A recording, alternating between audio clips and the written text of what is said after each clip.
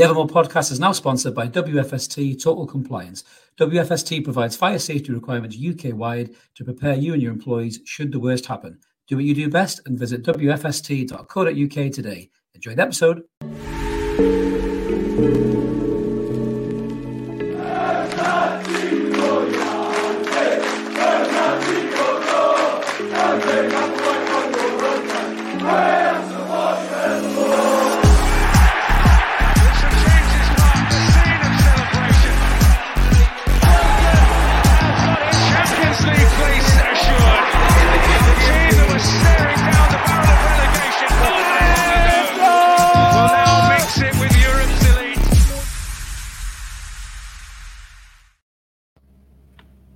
Good evening, everyone. Welcome back to the Evermore YouTube channel. It's Monday night. We are back, thank God, because we're not on dodgy hotel Wi-Fi this week. We are back in the beautiful world of North Tyneside, and me and Mark are back asking the same question. We always ask, what's going on, Mark? What's going on with you?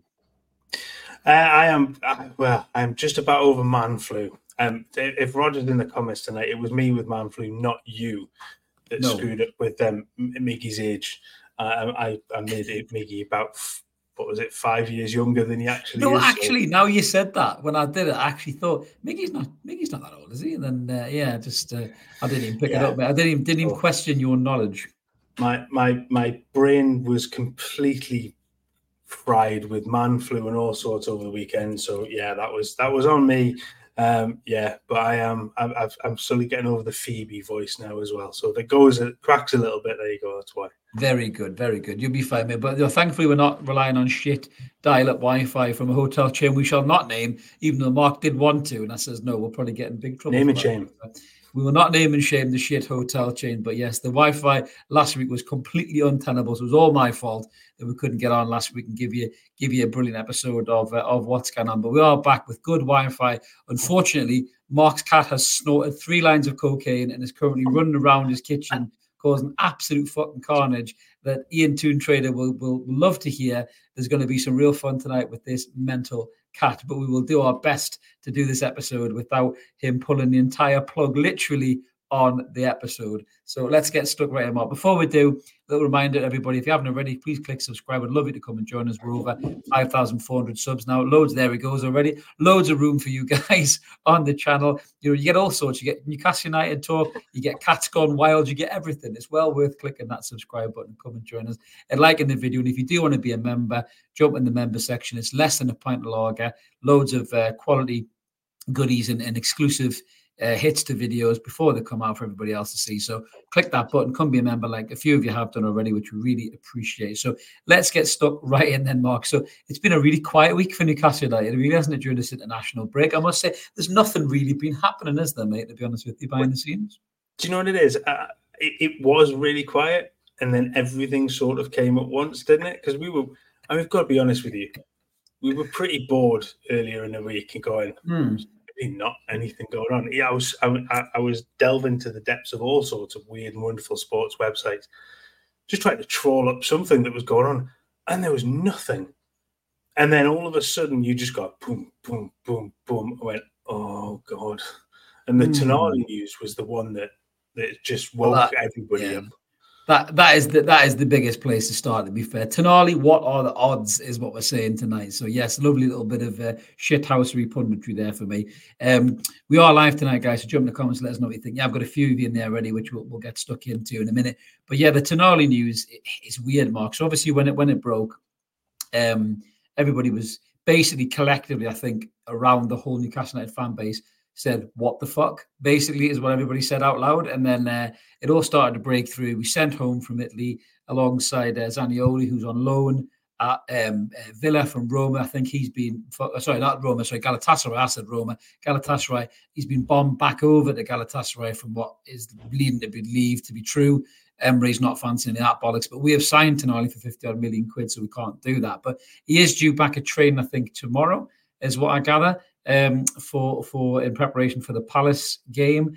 And there's been loads of stories flying around, Mark, hasn't there? There's been stories that he's been betting on on football matches. He's been betting on, pensioners' bowls. He's been betting on tiddlywinks, kids' conkers games in the schoolyard. He's been betting on everything because he's an addict, apparently, and he needs to get help for his problem. But the news coming out tonight recently is that it's not actually football, is it? It's supposed to be card-based betting, but because the Italian FA have got real strict guidelines on the gambling, that's why they're making a big kind of furore about it. But it shouldn't really affect his football, should it really, mate, if it is just card games?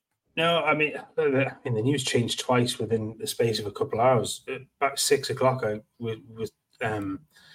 had seen a message that, there were plenty of rumours circulating that if this is sports betting, that this could be an 18-month ban and all sorts. And then, an hour ago, then I think it was Sky Italia who said that there's believed to be no sports fraud, as they put it. So no sports and sports fraud involved in this, and it's all believed to be blackjack and poker and stuff like that. And it's just a really odd, thing. And you're right. There's much different rules to everything in Italy, and he's been. I think at one point Zaniolo was supposed to have been named as the head of a betting ring. It sort of sounds very sort of gangster-esque and mafia kind of esque stuff and all sorts. But the initial reports were that Zaniolo was sitting on the bench betting on his own team. That all got washed away quite quickly. But it seems to be non-sports related. So there's probably going to be punishment of some sort handed down to him, but it won't be football related. I don't think on the back of this that it's then going to be a ban like Ivan Toney or Trippier or anybody like that. I think it's just going to be, I don't know what the end result will be. I don't know what their thoughts will, but I can't see it being the same as the others. Yeah, absolutely. It seems to be a bit of a storm in a teacup. Some of us have obviously got a bit upset about it. I think some of the Newcastle fans went early with it and they were a bit pissed off about it. But I think, as I said in the reaction video that we did when this news broke initially, that whether you want to admit it or not, Tonali's not had a brilliant start to his Newcastle career. It's been all right. He's had moments when he's been decent. Obviously, the Villa game in particular, he looked fucking brilliant in that game. Then other games, he kind of struggled a bit to influence the game. Ironically, I think the game where we weren't pressed as much by the opposition in the Villa game and in the PSG game is where he's excelled and looked his best. But where we've been a bit under the cosh and pressed, he's looked like he's been rattled a bit with the intensity of the league. It will take him time to get used to it. I mean, we were both listening to a brilliant podcast, The Rest is Football, and Thierry Henry talking so eloquently about his time in the Premier League. And if everyone remembers, Henry struggled like fuck when he first came to the Premier League, and then he turned into arguably the best footballers ever played in the Premier League. So it does take players time to adapt, and I'm pretty sure it will take Tonali time. But fucking Jesus wept, it didn't stop the Tonali cheerleaders, hosting a Bob Geldof style telethon the minute anybody even questioned, whether he was innocent or guilty or anything else like that. We don't know what's going on, but I think the way things are going at the minute, I think that it looks like it's non-football related. So as you say, Mark, you should avoid those kind of heavy penalties. And I'm sure Eddie Howe will have a word with him because it's not the kind of thing that he probably wants to have going on behind the scenes. And maybe he'll dish out his own internal punishment. Possibly he'll make Tonali read Steve Bruce's autobiography before training every day. That might be real punishment for the lad, mate, to be fair. But I don't know what enough to drive. That's enough to drive him away from the club, isn't it? Christ almighty. You're right. That's really good. Laps is one thing. Run laps. Don't make him read that. Mate, nobody wants to hear that. No one wants to hear that. And just a little sidestep away, actually, from having a little bit of banter of this story. One of the lads have jumped in there with a comment. Magpie 77. I did just see this before I come on. Actually, the Belgian-Sweden game has been abandoned after 2 fans were shot dead in Brussels. I think they have been shot dead, which is absolutely appalling and frightening, Mark, isn't it? I just hope that maybe it isn't as severe as what the initial first reports are coming out with. But that's absolutely scary, mate, isn't it? The world we're living in now, with everything that's going on, there doesn't seem to be anywhere safe really to be in, not even at a football game, does it these days? So. No, I mean I literally, that was the first I saw. I've just brought it up just to have a quick read about it, and yeah, it's happened before the game. The two fans, isn't it? Just two fans in Belgian shirts. It says the BBC report, and BBC are always behind everybody else. In terms of what they're reporting, but they said it's not yet known whether the victims were in Brussels to watch the game. But the one note in there, it said that the gunman fled the scene is still at large. Prosecutors are treating the shooting as terror. I mean, Jesus Christ.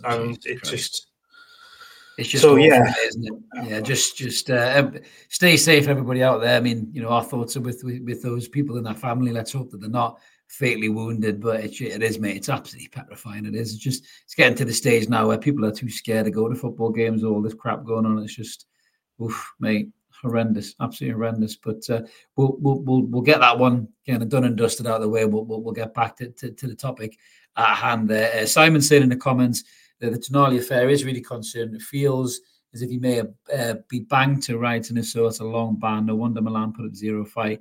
If they knew, surely grounds to sue. Yeah, there's been a bit of that going on, Mark, in terms of, did Milan know and everything else. And I think I did ask earlier before the news broke that, potentially isn't football related. We'll get told about these kind of in-depth background checks and character checks on these players before we sign them. Now, whatever you think about this is a bit of a red flag for a player.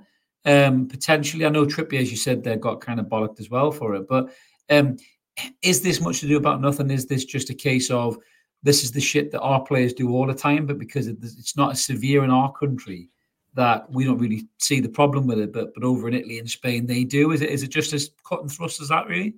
I suppose it depends on the levels, but yeah, there is that. It's not as frowned upon, and I think George put a massive comment in the chat earlier on about. And this is part of the problem in this country: is everything is covered by betting companies. Everything is covered. There's so many, and I know they're trying to weed them out of sponsorship, but there's so many still involved in the sponsorship of football in this country that they're not allowed to have in others. You've only got to look at some of the English teams that are going to play in Europe this season and having to wear shirts without sponsors on. Or play with stupid stickers across their sponsors because they don't have another kit to wear. And I think there is that massive problem with that. But to go back to it, I just don't think it's not seen as severe for stuff like that. We don't have like the illegal gambling stuff there. I think they probably would have existed more at one point in time. But there's so much access to it now. And I don't think it wouldn't get frowned, and I don't think that would get brought up. If there's a severe problem that gets found at sort of purchase time of a player, then yes, I think absolutely you've got to look at, is this going to be a problem later on? But a lot of it, you're just never going to know. You're not going to know that a player has that level of addiction because mainly for people, they know how to hide it well enough, and at that level, there's so much money involved from the player that you just wouldn't realize until something like this comes out. Yeah, I mean, Ian's saying addicted to blackjack. Did Milan know this? Hence why we got the deal of the line quickly. Did we get a refund? Perhaps we should have given number 21 Ian just to take the piss completely if he was there. If he was acting. So I couldn't resist, mate. You lined that up for me. I had to tap that one in the back of the net. But yeah, I mean, like you say, it might just be much ado about nothing. I think the more and more that comes out with it, the more and more we'll see what happens about it. I mean, if it's nothing to do with football, nobody can do anything. Nobody can really do anything. The FA can't really do anything. Premier League can't really do anything. So it's not like the Ivan Toney thing when he's betting on his own team, which I think was Newcastle, wasn't it? Or when he was on loan from Newcastle, he was betting against Newcastle. So Ivan Toney thing was completely different, really, with regards to that situation. So let's hope it all blows over. And Tonali can get back to basically doing what he does best, and that's play for Newcastle. I do have a feeling, though, just looking a little bit towards Palace at the weekend, It's quite funny actually. I did see some of the photographs. We haven't got them up there in the bit, just because I don't want to give anybody a heart attack with just the pure sexual tyrannosaurus that is Callum Wilson taking volleys with his top off in the sunshine. I'd make sure my wife can't see any of that, or anyone's wife shouldn't see that, or you'll just go home to an empty house. But the lads are obviously doing a bit of warm weather training. I'm not sure whether TONALI. I mean, I don't know if he would start in the Premier League anyway, Mark. I think he seems to prefer Anderson in that midfield, doesn't he? And I think the fact that Gordon's back as well, Gordon should just slip straight back into that left wing position, and Anderson drop back into that kind of industrial midfield with Longstaff and Bruno. I think Tonali will be on the bench anyway. I think, but I think he'll definitely not start him after all this bollocks. Do you think that's right, or do you think he'll go the opposite way and put him into the spotlight and see what he does? I suppose it depends on the conversation he has with him at the club. But I mean, Joelinton's start after his drink drive issue, and everybody thought he would get dropped for it. And and then Lascelles with a fight in, and he came up and stuck up for him. And so look, if it's much ado about nothing, then there's no reason to kind of hold him back, is there? And look, I think football and decision, he's not quite hit the ground running yet in the Premier League. It's fair to say. Yeah. There's signs, you talked about it before. There are definite signs there that the sort of the players coming out, and certainly in Europe he's looked a lot more comfortable in the way that European teams have certainly Milan and PSG have sort of approached the game as opposed to the Premier League sides. But I don't know. I do think that he probably doesn't play. If everybody else is fit, he doesn't start. Just because of how good Sean's looked, obviously, since he's come back into the side, how much that then frees Bruno up. And I think Anderson's played well enough to deserve that other spot. But you've also got the fact that Joelinton's potentially going to be fit. I think Willock's a week behind, so he's due to be back for the Wolves game the following week. Mm-hmm. Was it Arsenal? Was it Arsenal after Palace? Or maybe one after that. But I don't think he. I would almost think Eddie goes into it with the Sean, Bruno, Anderson midfield in that one, and then goes from there. But I wouldn't be surprised if he played him, because look, he's got more and more time under his belt. He's had an extended break this time, so he's going to be fresh, having left the Italian camp. So he's not going to be tired from traveling. He's not going to be tired from having to play the games in the break. So yeah, he might just pull one and put him in. But like I say, if it is much ado about nothing, and he's happy with what Tonali has said to him, then I don't see an issue if Eddie goes, no, we start him. Yeah, I mean, Tacoin's got a good point there. He should get some minutes before the Dortmund game, though, to make sure his head's right. I do agree with that, Tacoin, but yeah, I think I said it in the Tonali reaction video when we did it. This is when we were assuming the worst, I suppose, really, weren't we? We were just thinking if this is the worst, and he can't play. But if you look at the players that are in there already, and I listed them all off, I mean, you said there, Mark, Joelinton's coming back, Joe Willock come back. Two gigantic players for Newcastle last season who were sensational in our midfield. Anderson's really stepped up this season. Longstaff looks back to his best. Bruno's obviously the main fulcrum of it. Louis Miley's looked good in parts. The kid's been on the bench in the Champions League games against Milan and PSG. So obviously Eddie rates him and he's got something about him. So for Tonali's sake, this is the last thing he probably needed, really. He's already had a bit of an up and down start to his career. He's trying to convince not only the manager, his teammates and the supporters that he is the man. The last thing he wanted was probably this heat on top of, but by the looks of it, just to finish on this subject, he ain't going to be the only one, because apparently the report in the Daily Mail reckons there's up to 40 players that are going to get pulled into this betting scandal, by the Italian FA, and that's a massive amount of players, Mark, isn't it? What the heck's going on? Yeah, I mean, it does sound more and more like it's a group thing. It's obviously been, and I wonder whether the rumors about Zaniolo, maybe it's true that he's kind of a little bit of a ringleader in putting together like group poker sessions or group blackjack sessions online. But players do that in our country all the time, as we said. That's not a problem. That's a bonding thing for the lads in our league, isn't it? And this is it. If they're using, I guess, if they're using illegal sites that maybe they're not supposed to be where they are, that's different. I guess a lot of the stuff that happens here, yes, there'll be a lot that's online.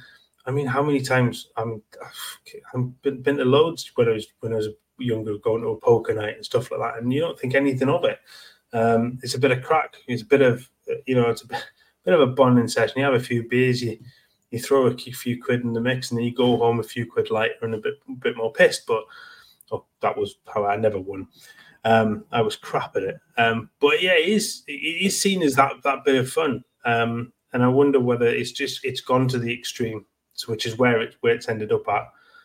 But look, it's one of those we're going to have to wait for anything more. It looks like it's going to be non-sport related, which means there shouldn't be a hefty ban involved. Because basically, I mean, 4 hours ago, that was the message. It was, authorities are looking at potentially an 18-month ban. Now that almost kills his career at Newcastle at that point, because 18 months from now, where will Newcastle be? Have they then gone beyond the likes of Tonali? Possibly. But I think I think this is the football in terms. This is the best news. It's not great, but it's the best outcome if it's non-sports related. Therefore, there's no ban, and we'll just see where the chip. Sorry, no pun intended. See where the chips lie. Hey, I do the jokes around here. You stop stepping into the chair. What are you doing? Oh, listen. Let's roll the dice. Let's roll the dice and move on to some of the comments. Here we go. Let's see. So there's a good one there. I've seen a couple of comments here about the legend is Keith Gillespie, and he had a gambling problem. Quite openly spoke about it. As Magpie says, that Gillespie said his problem was confusing fast women and slow horses, which is very. I'm not laughing at the gambling problem. I was laughing at the comment. The comment, very, very good. But George says he found Keith Gillespie on the fruit machine in the corner house in Heaton one night. Funnily enough, George, as me and Mark are coastal boys, I remember Keith Gillespie being down in the arcades in Whitley Bay for a long period of time, just putting pound after pound after pound into the bandits in one of the Whitley Bay amusements, much to the amusement of all the young supporters who were standing there watching him going, fucking hell, that's Keith Gillespie. I don't think you actually won any money, but you made everybody's day, Keith. So top man, absolute top man. But yeah, we'll keep an eye on this Tonali story. Everybody else really will as well, I think. And hopefully, as you say, Mark, it'll just be a bit of a storm in a teacup. The next one is another midfielder. So from the great news and the happy days that he signed a new contract and the big smile and interview with his dad, and we love him and he loves being here and all that, it didn't take long for a little bit of shithousery from the journalist to pop out into the press. And that was that Bruno apparently had a special release clause just for Barcelona, where they could pay 40 million, hang on, Mark, before you start, 40 million less than the £100 million release clause, just because the Barcelona, that's right, Barcelona, who are fucking skint, that Barcelona, apparently are going to be able to buy Bruno Guimaraes for 40 million less than anybody else. Simon's already been in the comments there saying the Bruno situation is affling to me. The amount of fans wetting themselves that he'll leave cut price. Only this club does a player commit a future, and fans here he's off to Liverpool. So it wasn't Liverpool, it was Barca. But what was your thought on that, Mark? You look like you're ready to rev up and give it some. I'll use George's line. You've been waiting to pull George's comment up for ages. Toro Mierda, bollocks, bullshit, absolute bullshit. It's I cannot see that being not that. I could see there being a clause that at a certain amount that you look at it, but not 40 million less than anybody else. There's absolutely no way that Newcastle have agreed to a contract that says, yes, your release clause is 100 million. Oh, but by the way, if it's Barcelona, who, let's not forget, are going to be a rival very, very soon, if not already, because they're in a bit of financial strife. But anyway, but to say that they're then he's available to them for 40 million less at 60 million, bollocks. Yeah. Absolute horseshit. Absolute nonsense. And that's all I have to say about that. Yeah. I just think it's one of those where, and I think George is absolutely spot on in terms of they've had their spending cap slashed due to FFP, and then all of a sudden the rumours about Bruno and Barca have been there for a long time. I mean, Christ, we saw some of the ones saying that he'd been to what was it? I can't remember who it was now. It said that there'd been this secret meeting between the two of them, and so that those rumours have flown around for quite some time. So that there's always going to be that link there, but it's just a dreadful bit of rumour mongering, isn't it? There's no, I cannot see any way Newcastle would have agreed to put anything like that in his contract. Not at all. It just doesn't make any sense to me. That we would do that. And I think the problem is with the South American players, you always have that Real Madrid, Barcelona pull and talk about them, because that's the teams that they grew up idolizing as young players from Brazil and from the rest of South America. That they're the teams that they looked at because a lot of their star players were playing for those teams at the time, like Galacticos and Rivaldos and Ronaldinhos and those kind of guys, Romarios, Ronaldo's. Those are the guys that they looked up to. So that's why there's that pull there. And there always is that pull there. But yeah, I do think it's a little bit of bullshit. I really do. And I certainly didn't, give a single bit of wee out of my body about that. I didn't wet my pants at all. Didn't even dribble because I just thought it was a load of bollocks. I really did. I thought it was absolute fucking manure. It just made me laugh. And I think yet again with Bruno, Bruno's that type of player that regardless of where we are now, whether we're in the Champions League, beating PSG 4-1, fucking smashing Sheffield United 8-0, looking really good, looking in a lot better shape than a certain team in Manchester who we're going to have a fucking real good laugh about in what's going on out of tune in a minute. But we're doing much better than they are. But people still think that the likes of Bruno is too good for us. So they're always going to link him to other teams that they deem better than us. And I just think this is just a little bit of that, mate. I really do. Like you say, Mark, I just think it's fucking nonsense, really. Newcastle are an easy target, and they will be for a while until they are properly established in that top four in the Champions League consistently. Every little thing is going to get picked up. Every time that Newcastle have a player that looks like they are going to another level, and Bruno is one of those. I wouldn't be surprised if there's one or two more. I would imagine that Botman's probably on that list as well. Isaac will be another as well. I'm sure they will all get pushed, and the sports media, the sports journalists love to do it. Don't they? They love to take an unfancied team, as Newcastle really are at the moment, I guess, and start going, well, they're not quite big enough. So these players that are there, we'll push them.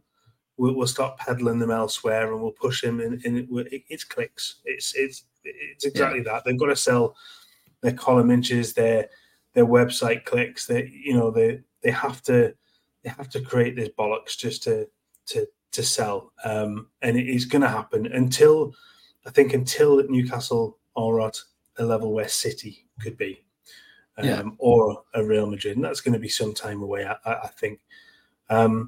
But this will happen, and there's always a bigger fish, So the more players Newcastle have like this, it will get less and less because then they become one of the bigger fish in the pond. But there's usually always a bigger one. How many times have we seen players at City that have been linked with Madrid because Madrid are still seen as the bigger fish in the pond? So yeah. Well, it is that, mate. Like I said, we're on that journey, and I think these things will come and come and come. I'm loving these Keith Gillespie sightings, by the way. These are where on earth is Keith Gillespie? Where has he been? Chris is saying he saw Keith in a pub at Redcar in 2006, playing the fruit machine for about 2 hours. He did love the fruit, as I think George said in the comments as well. He did like the fruit machines. These are better. When you get the transfer deadline day and you've got, I've just seen such and such board and I'm playing. These are better than those. So yeah, keep it's going. Absolutely brilliant. I like this.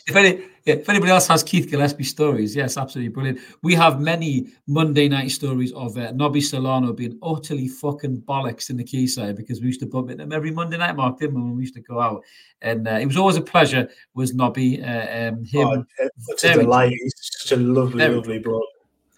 And even when he was drunk, he was a lovely guy as well. Yeah, do you know what? Monday nights in Chase were epic for that, for running into the first team. They were good fun. Yeah, absolutely, mate. Absolutely. Just we've got a comment there from Ty saying, got to remember Newcastle, the trailblazers when it comes to bringing Brazilian players to English football. We had it first. Well said, mate. You were absolutely right. We did. We had a Brazilian in Newcastle way before the lasses from Geordie Shore were doing that, mate. So well said. Well said. What we got here? Gary is saying, it all smells of envy in the media by the clubs. Absolutely, Gary. I couldn't agree more, mate. I really couldn't. I think, like I say, we are going to get a lot of that going on. To be fair, moving forward. But yeah, so we'll kind of put a pin in that. I think really for the old Bruno scenario. But some good news, mate. Some good news. England played this week. They weren't particularly great. They were playing against Australia. It wasn't cricket, no, it was football. And England managed to win 1-0. But one of the best things, I think, for the game, Mark, was this lad right here wearing the captain's armband for England. Captain Trips, captain his country, mate. Massive honour for Kieran, massive honour for the club. When was the last time we had a Newcastle player captain in England? Was it that little fucking arsehole Michael Owen, by any chance? In the comments below, guys, let us know. Was it Michael Owen? Was he the last Newcastle player to wear the captain's armband? I'm pretty sure that he was. That might be. You might be bang on with that. I think I'm right with that. I think I'm right. Obviously, Shearer was the captain for a long time. Yeah. Shearer was a captain, captain with distinction.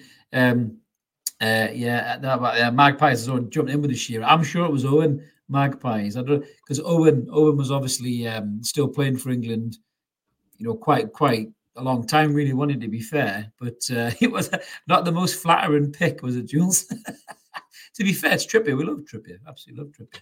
I did notice that. I did try and find it quite quickly, and I thought it was the only one that wasn't really blurry.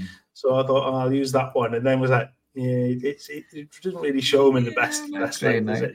Well, listen, he looks good as all Kieran Trippier. Yeah, not as good as Callum Wilson, but we can't have it all, Kieran. BT saying the last Newcastle player to manage England. Oh my God, is that Kevin Keegan? Kevin Keegan? It's got to be.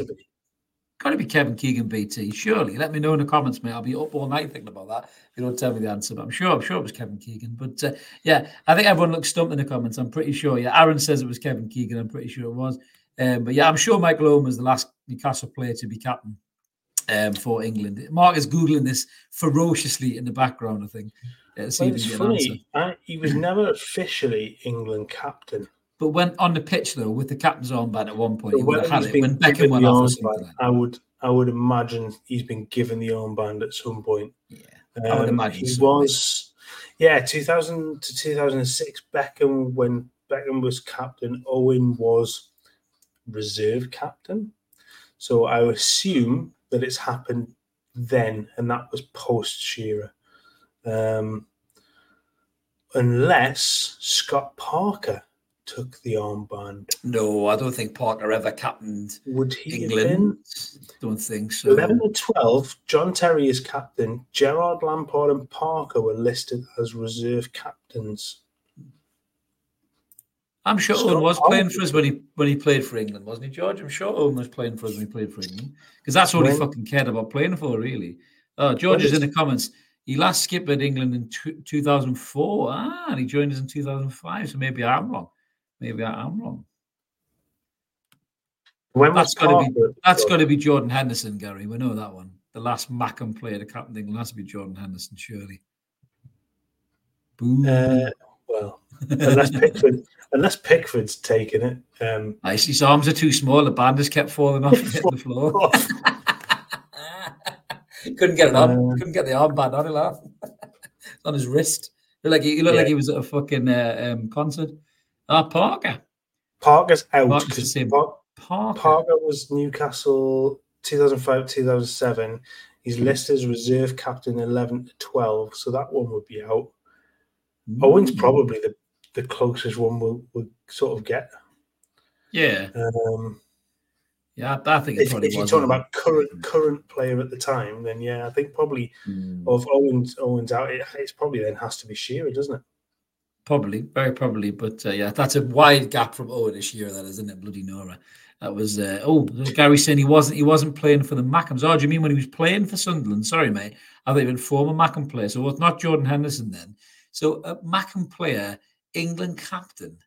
Who could that have been then? This is taking a strange turn for Newcastle. Hasn't it just, Gary? Have you been drinking, Gary?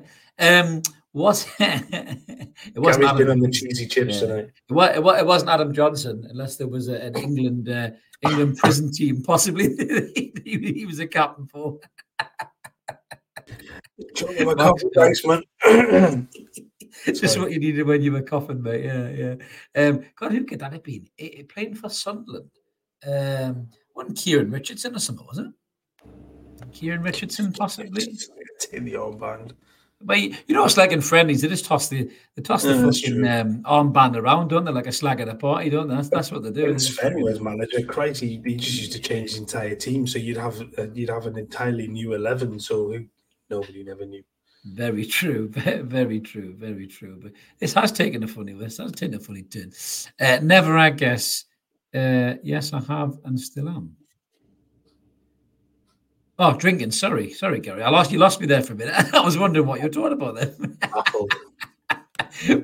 Mark's written himself off. Yeah, he has, mate. He's absolutely done himself in. I blame the cat with a cup of tea. Yeah, the cat has spiked his tea, mate. That's why he's coughing. But Gary, tell us who this Mackham was, this mystery Mackham was down the bottom. That's quite interesting. We started off talking about a player we signed from Milan. Now we're talking about Mackhams. You never thought you'd have them two together in the same sentence, mate. But tell us the answer before the episode, or we'll all go to bed angry, mate. We'll all go to bed angry. But listen, moving on from other good news as well, we saw a new contract extension, mate, which was Mr. Byrne himself. Dan Byrne has signed a new contract extension. I've never doubted him. I've always thought he was the best left back in the world, mate. I've never criticised him one bit whatsoever. So I think he fully deserves his new contract, Mark. Would you agree? Yeah, I'm sorry. In my head, I'm thinking like Roberto Carlos or something, but Dan Byrne. No, he's been brilliant. And can we just remind Goldbridge as well of this, with this comment of, well, they'll all be gone within a year or two, and yeah, bollocks. Look, there's a core at the club now who will be at the club for a good few years. There are a few that are around the fringes that will be gone, and there are those that are tremendous squad players and will be tremendous squad players for a couple of years as well. Beyond a year down the line, that all of these players will be gone. The good work that the likes of Dan Byrne put in, and he's never. Yes, we've questioned quality, I think, at times, but you can never question his work ethic, his application, his ability to throw himself at everything. And he's been an absolute shining light is in this new era, and a brilliant bit of business for him. It's great to have that local link to your club, and to have the 3 or 4 of them now around the first team that are local and are playing at that level as well. They're not just thrown in it just for the sake of it. I just think it's brilliant, and he thoroughly deserves a new deal. It is, mate. You're totally right. I mean, looking at the lineup, never mind how far we've come with the takeover and the new players and everything else. When you're talking about a midfield consisting of a lad from North Shields, a lad from Whitley Bay, and then a guy from Blythe at left back, that it does fill your heart with pride. That despite all of this money and all this clamour to sign Neymar and Mbappe and all this, we've got 3 lads from the region. If you chuck Dummett in there as well, there's another. Do you know what I mean? And I just think it is definitely reward for what he's done, the work he's put in. It's a great story, Dan Byrne. If you look at it in isolation, his story is absolutely superb. And listen, next season, he signed a new contract extension. He might not be a starter. Lewis Hall might kick on. He might get the starting left back berth. But Dan Byrne will be a key member of this squad on the pitch and off the pitch. And I think that's probably a large reason as to why he's been given that new contract. I think there'll be a few more players that follow. I think Longstaff will get a new deal. I think Shaw will get a new deal. Fabian Shaw, by the way, I saw a Man United fan speaking to Goldbridge. There was a girl that goes on with Goldbridge, and she was rambling on about, the news that we're going to have a good giggle about in a minute and out of tune. But they were talking about some of the Newcastle United players and stuff. And talking about the likes of Fabian Schär, right? Fabian Schär cost us 3 million fucking quid, right? And the guy is absolutely phenomenal. They signed Maguire for 80 million quid, who got hit in the face with a fucking dummy in England training when Jack Grealish ran for a sprint the other day. That's 80 million quid's worth of player. And we've got this guy for 3 million quid who's crunching the tackles and whipping in worldies against Paris Saint-Germain, against, arguably one of the best keepers in the world. I mean, the quality that these guys have had deep within, and now they've got the right manager to ignite it and get it out of those players. I mean, fucking hell, Eddie Howe is squeezing every last drop of quality out of these players, Mark, isn't he? The other managers didn't even know existed. I mean, could you imagine what he could have done with with Florian Lejeune? Could you imagine what he could have done with Matty Longstaff if he broke on the scene? It's almost a shame that Eddie wasn't here before with some of these players, because these could have been, up at this level as well, mate, couldn't they? I'd say some of them will be going back and we wish you turned up a couple of years earlier to try and just get those two are named just two. Those two are named just two.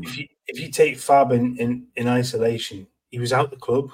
He was leaving. Yeah, he was. When Bruce was in charge, Fabian Schär was out the door. He wasn't getting a new deal. He wasn't. He looked like he was gone. And I think it's one of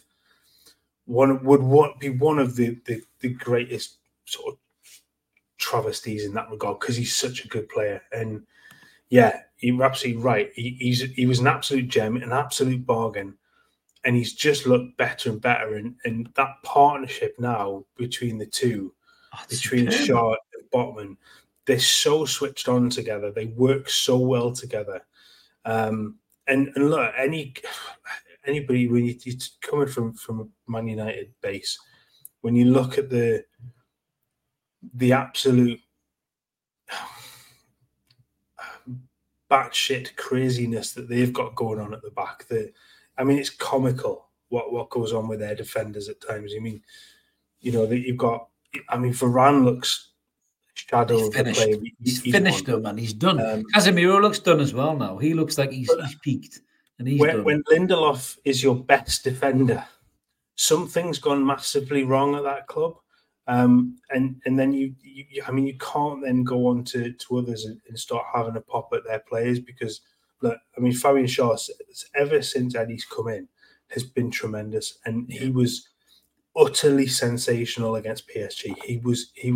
We said it. He was man of the match. He was brilliant, and he never put a foot out of step. He's done barely anything wrong in 2 years now, and brilliant. He's been fabulous. Just brilliant. I think what they will do though, because it's a smart way to do it, like they've done with Livramento. I think they'll look to get the next guy in already to kind of almost learn from the guy who's already there, and then just step seamlessly into the position.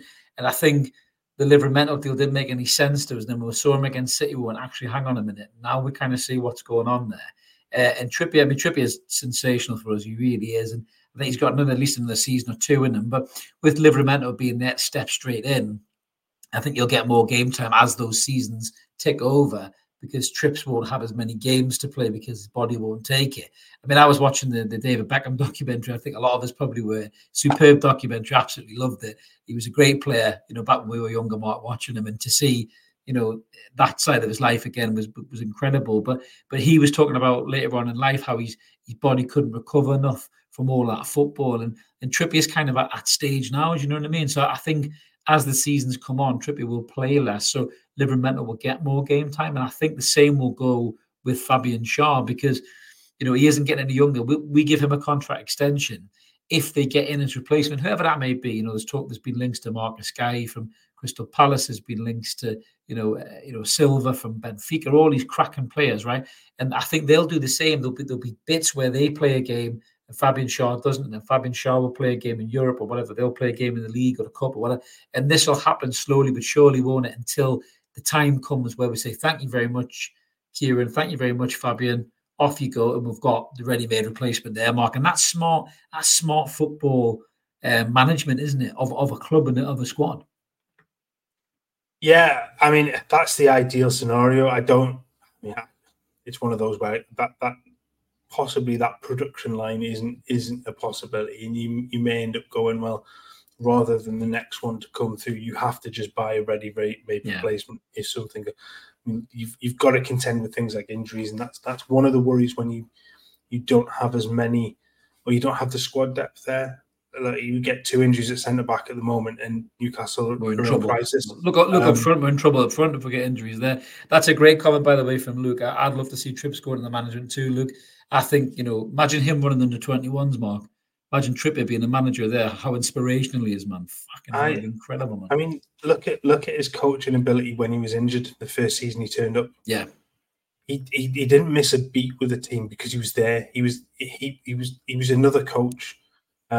His leadership in and around that first team, and to be fair, I could see that continuing on and becoming a first team coach. If he wants to go that route, you'd have him in your first team coaching staff straight away, because he's good enough to do it now. Sorry, just great comment, Stu, man. Great comment. Absolutely super. Absolutely super. I did see Gary kind of caught us out there. I think he said there was no player that did. That's why it was an easy question. I think is well done, Stu. I like that. Absolutely. Kev says Trippier definitely has coaching ability. You can't see. I did see your comment earlier about the Beckham thing, Kev. Honestly, watch it, mate. As a football fan, you'll love it because it was absolutely class. It really, really was.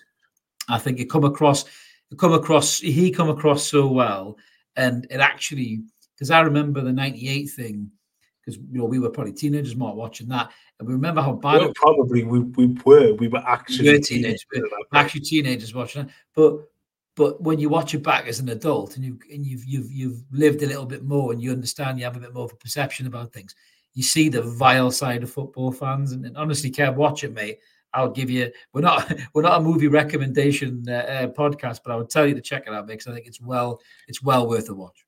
It's one of those that, and it sort of transcended the football, and I love the football side of it, because I thought, and I can't remember whether I've said this before, but I thought they did it in terms of the football side of things very well, because the clips they used just weren't throwaway clips. They meant something, and they brought back memories at the right time. The weird thing, my wife doesn't like football. She can't stand it. But yeah, she sat and watched the entire thing because she was engrossed. Wonder why? Really enjoyed it. She's never been the biggest Beckham fan though, but she come out of it going, actually, I really like the blog. And even Victoria as well. She came across quite well, I must admit. Really well. Quite funny. I was quite surprised by that. So it is a good watch.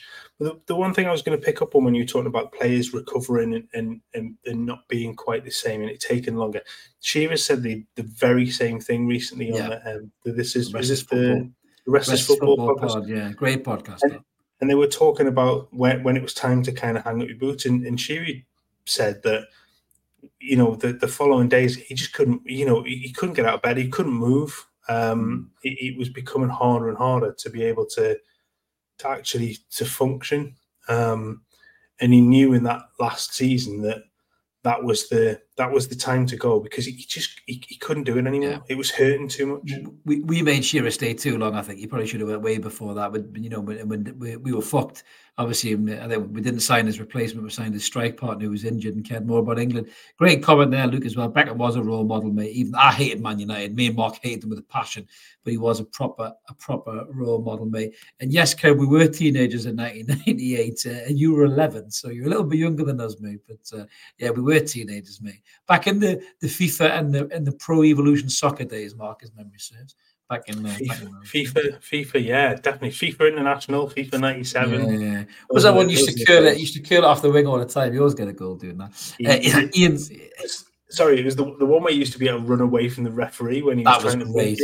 I really enjoyed that one. Yeah, the ref used to get really pissed off, and then he just give up in the end, which was great. Yeah, Ian's saying, Chris, I hope these Ramsdale rumours are true. Pope too comfortable now, makes mistakes, and backups aren't good enough. It was a weird one because Ramsdale was linked with us heavily, and then it went away. And I think when we did the rumour has it, Ian, we kind of just did it almost as a, Newcastle interested in the player. I would like to see Ramsdale be a realistic target, because I think he's a very good goalkeeper, good with his feet. Some people have questioned, I think, his kind of mentality in that, Mark, haven't in terms of his personality and stuff. But all goalkeepers are mental, though, isn't they? Like they've got a screw loose. Steady. No, they really have. When they're on the park, they are a bit loopy, aren't they? Some of them are loopy than others. I mean, like Barthez was batshit crazy, but some of them are a bit screwier than others. But all keepers have that kind of different side to them, don't they? Do you know what I mean? And I do think Ramsdale will add something to the back line. I mean, I'm not trying to get rid of Pope. I think Pope's probably one of the best shot stoppers in the league, but he definitely looks shaky when he comes out, man, doesn't he? There's something's not quite right there. He looks like he's lost a quite a chunk of confidence. And look, I mean, go back again. Shearer said on that podcast, goalkeepers are weird. Yeah, you have to be slightly. I think that just comes with the nature. But I mean, I never shut up. I go on a field and generally speaking, I don't know whether you believe it, I'm quite quiet day to day. I don't. Yeah, you will. I don't get upset about an awful lot. Nothing really. Put me on a football pitch and I'm an absolute twat. And that's what you have to be. I just spent 90 minutes barking orders at everybody, and that was part of it. You've got to be slightly cuckoo to throw yourself into places that you probably shouldn't throw yourselves into. But Ramsdale, I think that I know when we did the stats really didn't do it any justice. And goalkeeper stats are really weird anyway. It's not you don't have the same sort of level of pressing and shots and all that kind of stuff. And it's really a lot of the time you're solely based on what happens to the goalkeeper, based on what the back four in front of them is. So looking at actually Arsenal and Pope, Ramsdale and Pope for last season, probably quite a good look because they're fairly very similar. Yeah, even teams. But it's noticeable where Ramsdale is slightly better, and at times he has looked a little shaky. And I think that's part of why Arteta brought David Raya in. Yeah. But again, I think of the two, I still think the better ball player is Ramsdale. I think he's very good with his feet. I think that's what the genesis of goalkeepers is now. But I think that, and I did start to write this a little while ago about the fact that I think Pope will be a bit of a victim of this going forward. He's a very good traditional goalkeeper, but you have to have that next step because a lot of Newcastle's play bypasses the goalkeeper, where if you look at the likes of Alisson and Edison, they're always involved. There's always an outlet for the defenders to go back to the goalkeeper and start again. They're comfortable on the ball. Pope's not that at the moment. And you have to start to bring that side of the game in as Newcastle get better and better and start to challenge more and more. They're going to have a goalkeeper that's much more comfortable on the ball. And Pope may be the victim of that a little bit sooner than possibly first thought. I think he's a little long in the tooth to start developing that side of his game now. He's not. What happened to Joe Hart, wasn't it? That's what happened to Joe Hart, and that's why he disappeared from the Manchester City story, a bit like Marty McFly in Back to the Future, wasn't it? Because he couldn't use his feet. And there's going to have to be an element, I think, from Eddie of being ruthless like that and going, this isn't what we need now. And Pep did that to Hart really early on and just said, you're not right for me. It was brutal as well, wasn't it, to be fair, at the time. But you can understand why he did it, though. They've never looked back, have they? In hindsight, yeah, exactly. I think at the time I was seething because Joe Hart was kind of the peak of England's number one, wasn't he, though? Really kind of wrecked his career. What are you doing? Actually, when you watch Joe Hart, you go, yeah, I kind of get it. And I see the same in Pope. I love him to bits. I think he's a brilliant goalkeeper. I do think he's lost a yard in his thought process and stuff, not of pace, but of just the way that he plays. But and I think that's a confidence thing, and hopefully that comes back. Excuse me. Yeah. But as I said though in the video, as you're choking to death, as I said in the video, you're going to be careful you don't make the same mistake that Man United did and get rid of an accomplished goalkeeper for somebody who's made a tracing paper like Onana just because he can use his feet. So just while Mark's dying slowly there, John is saying that only one click away. Yes, John, good reminder. Click the likes, mate. Yes, but love you to like the video. It always helps the channel grow. Helps with the algorithms, as Mark would say when he wasn't dying of man flu. Ronald is saying these rumours Beckham had a hair transplant like Rooney. I don't know, mate. There's loads of rumours about Beckham. If you do find out where he got it, mate, just drop it in the comments because I might take that up myself, mate. To be fair, I wouldn't mind a cheeky little hair transplant. I must admit, if I could afford it. I have to get plenty more views on the channel, I think, to do this. Right, let's scroll down a few more comments just as Mark is coming back into the room. Jules is saying, losing confidence, I'm not surprised, given the hot and cold attitude of some fans. Yeah, I mean, there is a little bit of that, mate. There is a little bit of that. But I think that generally a lot of the fans love Pope. You know, I think Pope is done enough. There he's back. He's back after his dying as swiftly there in the background. Sorry about that. That's okay, mate. We'll just talk a little bit about Pope. Jules was saying some of the hot and cold attitudes of the fans, but I think Nick Pope, by and large, has got enough credit in the bank with a lot of Newcastle fans. But I think, as you say, Mark, it's about evolution of keepers. We'll not dwell on this too long, but it's about evolution of keepers. And the game has changed. Keepers have to play more, don't they, Mark? Now, just one last bit on this, and I think, like you said, Pope that might be where he falls down a bit.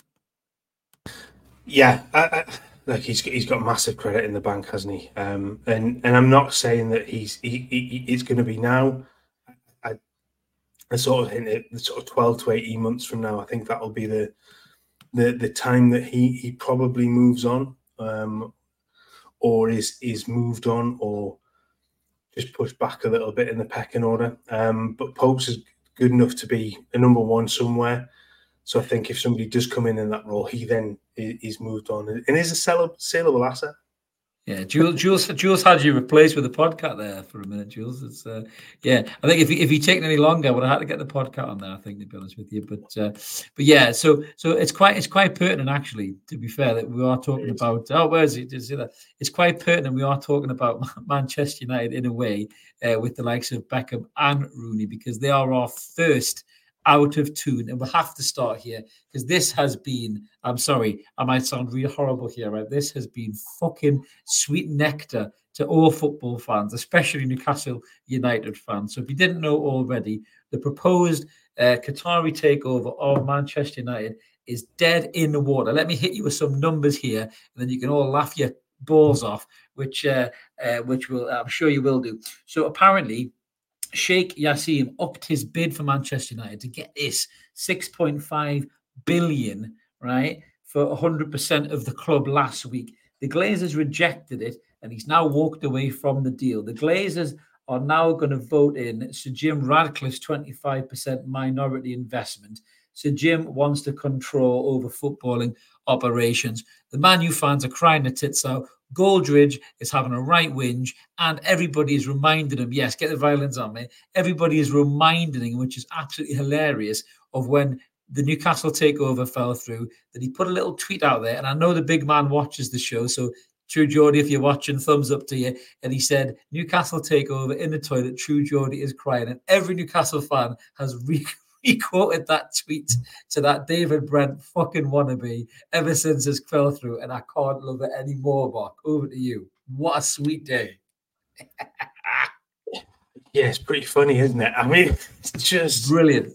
When the outcry from some when they absolutely lambasted Newcastle fans for wanting a takeover from Saudi Arabia, and they absolutely lambasted them for the human rights, all this kind of stuff, and then they're crying, into their bottoms over the fact that the Qataris have now walked away from this bless. I feel so sad for them.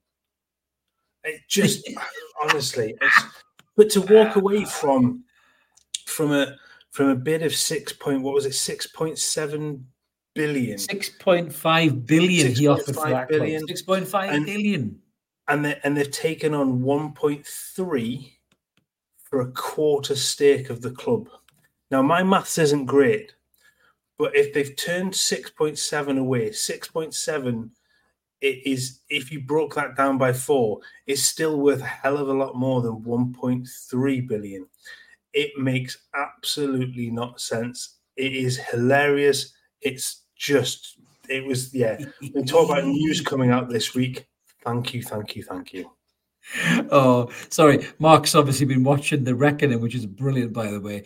Now then, Jim will fix it. Beautiful. Absolutely Terrifying brilliant. how like. Let's not get into that. Let's not get into that. We'll be on for another fucking hour if we talk about that, mate. We'll have to set up a new part of the channel talking about TV shows at this bloody rate. But yeah, I mean, Man United are completely fucked, and it's amazing. They're going to rot, as Luke says there. He hopes that they rot. Too bloody right, Luke, because they have been already rotten. Exactly, they have been such an arrogant, self-entitled fan base for so long, mocking everybody else beneath them, thinking they're fucking brilliant. Yeah, great comment there, J7.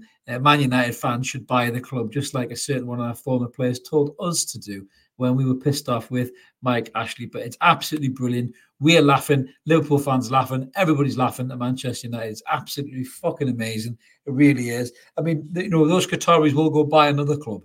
Might not be a Premier League club, but they will go buy another club.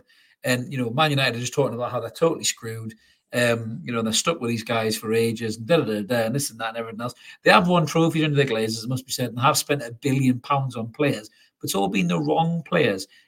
When we were bought, they said we were going to go the same way. We were going to spend all this stupid money on all these superstars like Mbappe and Neymar and all that, and we haven't done it. They mocked us when we got Eddie Howe. They mocked us when we signed Dan Burn and Kieran Trippier.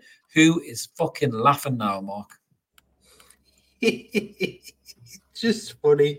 Honestly, it made, when we talk about, like I say, we talk about all the news, that story made my week because, and especially coming over the last few days, because I felt like crap, even in antagonising Geordie. That's just a huge pick me up, because it's just, when you, like I said, when you sat and watched all of their fans just properly have a go at others for who their clubs are owned by. That would be funny. That would be fucking superb. Could you imagine they bought Luton and just built them like a 90,000 capacity stadium and had all these class players playing for them? Oh man, that would be superb, man. Absolutely superb. Just to see the Man United fans cry would just, So that was just great football news for us this week, Mark. I think for the first out of tune. The second out of tune, there's been a lot going on actually. So the second out of tune was the batshit crazy news. Before we get into proper football news, batshit crazy news. I don't know if anybody saw this. So a long time ago, Daniel Sturridge, that's right, the ex-Liverpool player who did this dance when he scored and decided to go on to Sky Sports and think it was the fucking X Factor, had his dog pinched, I think, many years ago. And he offered a reward for said dog to be found. Now, this came out recently that Daniel Sturridge had an arrest warrant out for him in America after he failed to appear in Los Angeles for a $30,000 reward that he owes to a man who found his missing dog in 2019. Hilarious. I'm not sure an Usher number is going to pay the bill this time, Daniel. You might have to find some scratchola, I think, to pay this bloke. But isn't it right that Sturridge has come out and said this is bullshit, Mark?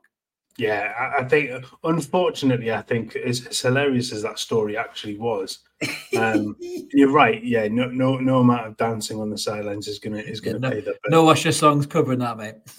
But his statement was that he paid a reward to a young lad who'd found his dog, so that was all taken care of. He didn't know anything about the court case because the paperwork was sent to an Airbnb that they'd stayed at, which is when the dog went missing. The genius of the legal system in America at full tilt there, and is now confident that the matter will be resolved in his favor with his California lawyers. So there you go. It was quite a statement or quite a thing to see at first, but as it turns out, it's one of those where you go, oh, that's a bit of a letdown in the end. But it was that initial thought of, Jesus Christ, what are you doing if you've done this when you've offered a reward and not paid somebody? But honestly, one man and his dog says antagonized, and BT says the Sturridge already played the reward. The person who's the scammer. Well, So just to let everybody know, so they can sleep easy tonight, Daniel Sturridge has been renewed back on Sky Sports this season, so you'll get to see him singing whatever other R&B number comes to mind, and pray that Roy Keane beats him to death with the fucking microphone in his hand and stops him doing it. So enjoy Sky Sports this year, guys. I certainly won't be watching that fucking bellend doing that. So moving on to the next attitude, a couple of other bits of news. A bit of sad news, actually, Mark, that there was a retirement, very early retirement at the age of 32, I think, for arguably one of the best players we've seen in the Premier League on his day, to be honest with you. It was Eden Hazard. So Eden Hazard came out with this kind of lengthy statement about, obviously, retiring from the game. He's just saying you must listen to yourself and say stop at the right time. After 16 years and more than 700 matches played, I decided to end my career as a professional footballer. I was able to realise my dream. I've played, had fun, many pitches around the world. During my career, I was looking to get great managers, coaches, teammates, thanking everyone for the great times.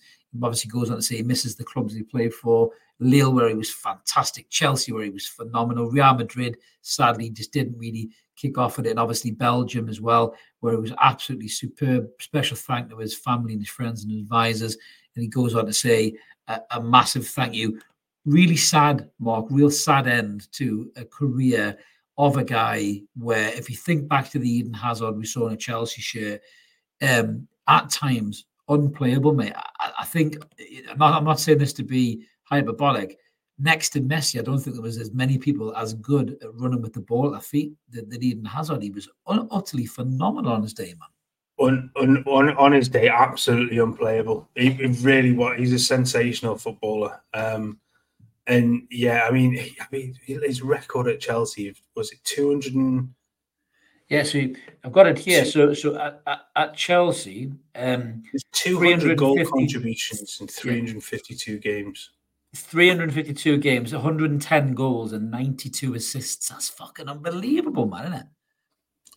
Unbelievable. I mean, overall, you throw in it, his time at Madrid wasn't particularly special, but he's got 324 goals and assists in 600 games. A 1 in 2 goal contribution record for, Chelsea, Lille, and Real is just phenomenal. And his record for his Belgium, he was exceptional for Belgium. It was 126 caps for them. Look, he was a special player. I kind of think that Chelsea done one on Madrid with that transfer, where they'd seen this coming with him and he was breaking down already. But look, what an amazing footballer he was. And yeah, it's one of those where it is sad when a player has to retire that early. I mean, Christ, he's 32. He should still have 4 or 5 years left in his legs at kind of a decent level. But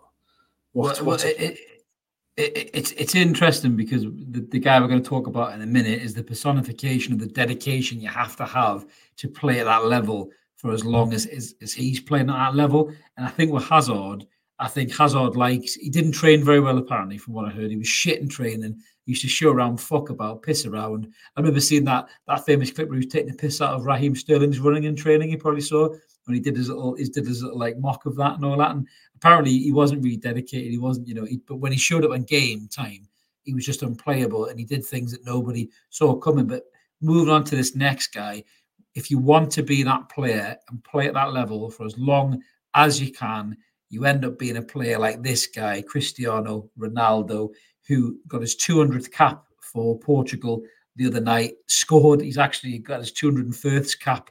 I think this evening they've won 5-0. He got another 2. This guy has scored, Mark, 127 goals in 201 internationals. He's 38 years old. He still looks fit as a fucking butcher's dog.